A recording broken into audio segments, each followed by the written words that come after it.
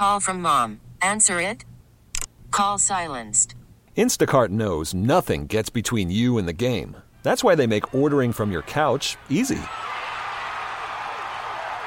Stock up today and get all your groceries for the week delivered in as fast as 30 minutes without missing a minute of the game. You have 47 new voicemails. Download the app to get free delivery on your first 3 orders while supplies last. Minimum $10 per order. Additional terms apply. Welcome to News Radio 780's In-Depth Podcast. My name's Jay Zawaski. Every day, we will shine a light on the day's biggest story. Today, we're talking to WBBM's Rachel Pierson about the state of Illinois' pediatric vaccine rollout. As a parent, you should call your pediatrician now to make sure that they've enrolled and have ordered doses. Earlier today, Governor Pritzker, along with Doctors Ezike, Shashara, and Barnes, met the media detailing the state's COVID-19 vaccine rollout plan for kids 5 to 11 years old. The Pfizer vaccine, likely to be the first one approved, requires 2 doses 3 weeks apart. That means you have the opportunity to get your kids fully vaccinated before Christmas. WBBM's Rachel Pierson covered the story and joins us now on the In-Depth Podcast. Rachel, thanks for taking time out of your busy day today to join us here on In-Depth. Oh, I'm happy to be here, Jay. Thanks for having me. Before we get to the pediatric vaccine rollout, before he spoke, Governor Pritzker announced an agreement to get over 7,800 state workers vaccinated, Department of Human Services and Veterans Affairs. Can you sort of detail that agreement for us and what it means going forward? Yeah, well, this is sort of like the next step. This is something that the state has been working to do in making agreements with labor unions. I believe this is now the 6th union agreement that has been reached with the state. So we're looking at about 7,800 employees across Illinois who, like you mentioned, either work for the Department of Human Services or Veterans Affairs. And basically what Governor Pritzker explained is they're looking to protect those who live and work in 24/7 congregate facilities. So whether that be, a state-run facility or a VA, anything like that, they are those employees who fall under AFSCME. Again, like I said, just under 8,000. They'll be required to get their first shot by tomorrow. So that is sort of a quick turnaround. If you haven't gotten vaccinated, you have 1 day to do it. And then they need their second shot by November 30th. So how are the workers going to feel about this agreement? Because we've seen locally and nationally a pushback anytime a mandate is put into place. Should we expect this to be any different from what we've seen from CPD and other city workers?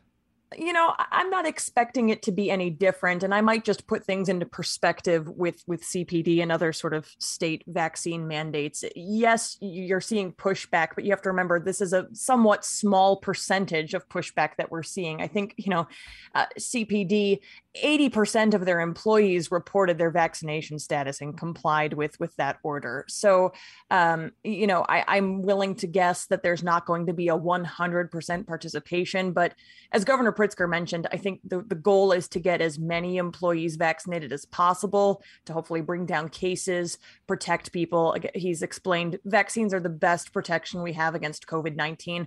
The agreement does include consequences for those who refuse to comply. There's going to be some repercussions there. It wasn't exactly outlined, but they did also explain that there will be exemptions, whether that be medical or religious beliefs as well.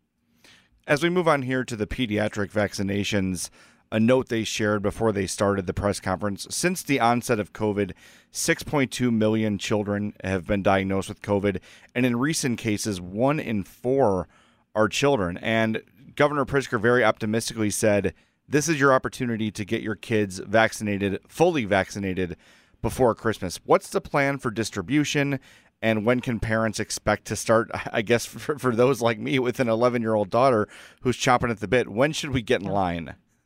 Well, and that's just it. This is all hinging on approval from the FDA, which, again, we are expected to see that in the next day or two. That's sort of what all of these states are relying on, is that we've heard the documentation has been submitted.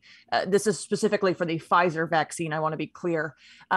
So Illinois is expecting to receive its doses within the week.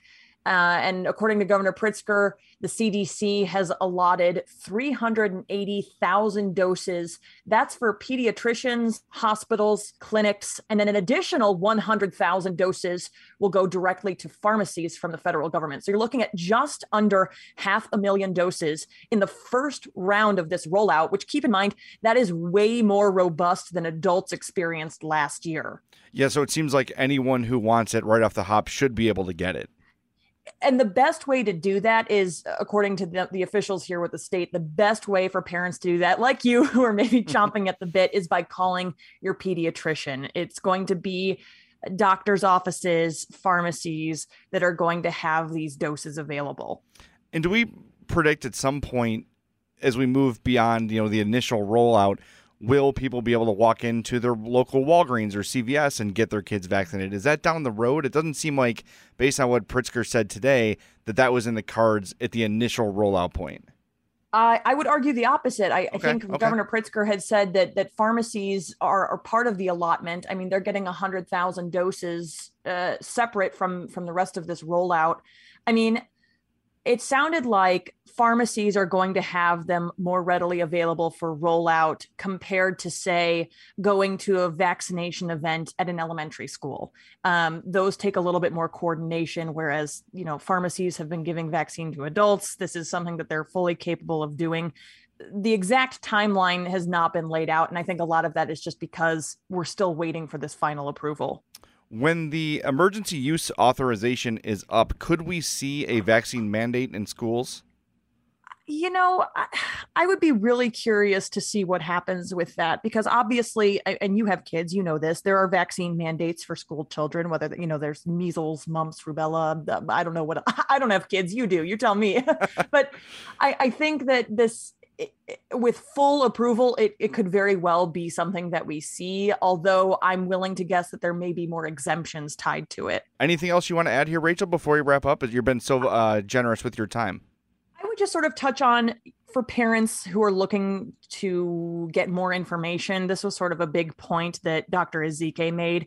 Parents are going to have questions, and rightfully so. This is relatively new as far as the vaccine itself being rolled out, not necessarily the mRNA technology behind it. However, Dr. Ezike really made a point to note that parents who have questions should seek out information from reliable sources, whether that be, the CDC, the Illinois Department of Public Health, or your doctor's office, or even, the American Academy of Pediatrics. Just really making sure that you're looking for information in the right places, I think is going to give a lot of parents peace of mind. And then the other thing that I'll touch on is Dr. Ezike said that they've been in touch with more than 700 school districts across the state. I mean, they've been making phone calls. They've been very, very active in this rollout effort to host vaccination events at school. And I think this is critical because when I spoke with the executive director of the DuPage County Health Department, she sort of pointed something out to me. These massive vaccination sites that we adults are used to seeing, going to a stadium, going to, a grocery store, sort of these big open spaces, that's not necessarily conducive to children ages 5 to 11. You maybe don't want them running around a giant gymnasium to get vaccinated. No, thank you. And so I didn't even think of that, but she had explained that this rollout is sort of a different beast, and it's because you have to think of the age group that you're trying to get vaccinated. So again, I think we're going to see a lot of doctors' offices and these events at schools. And she mentioned more than 700 have already agreed to set up vaccination events on school grounds or at park districts. And that rollout, we could start to see those events as early as November 8th. Excellent. Rachel Pierson, thank you so much for your time, and thanks for joining us here on the In-Depth Podcast. Thanks, Jay. That was WBBM's Rachel Pierson. Thanks for tuning in to the In-Depth Podcast. My name's Jay Zawaski. Make sure you subscribe to the In-Depth Podcast on the Odyssey app or wherever you get your podcasts. A News Radio WBBM podcast powered by Odyssey.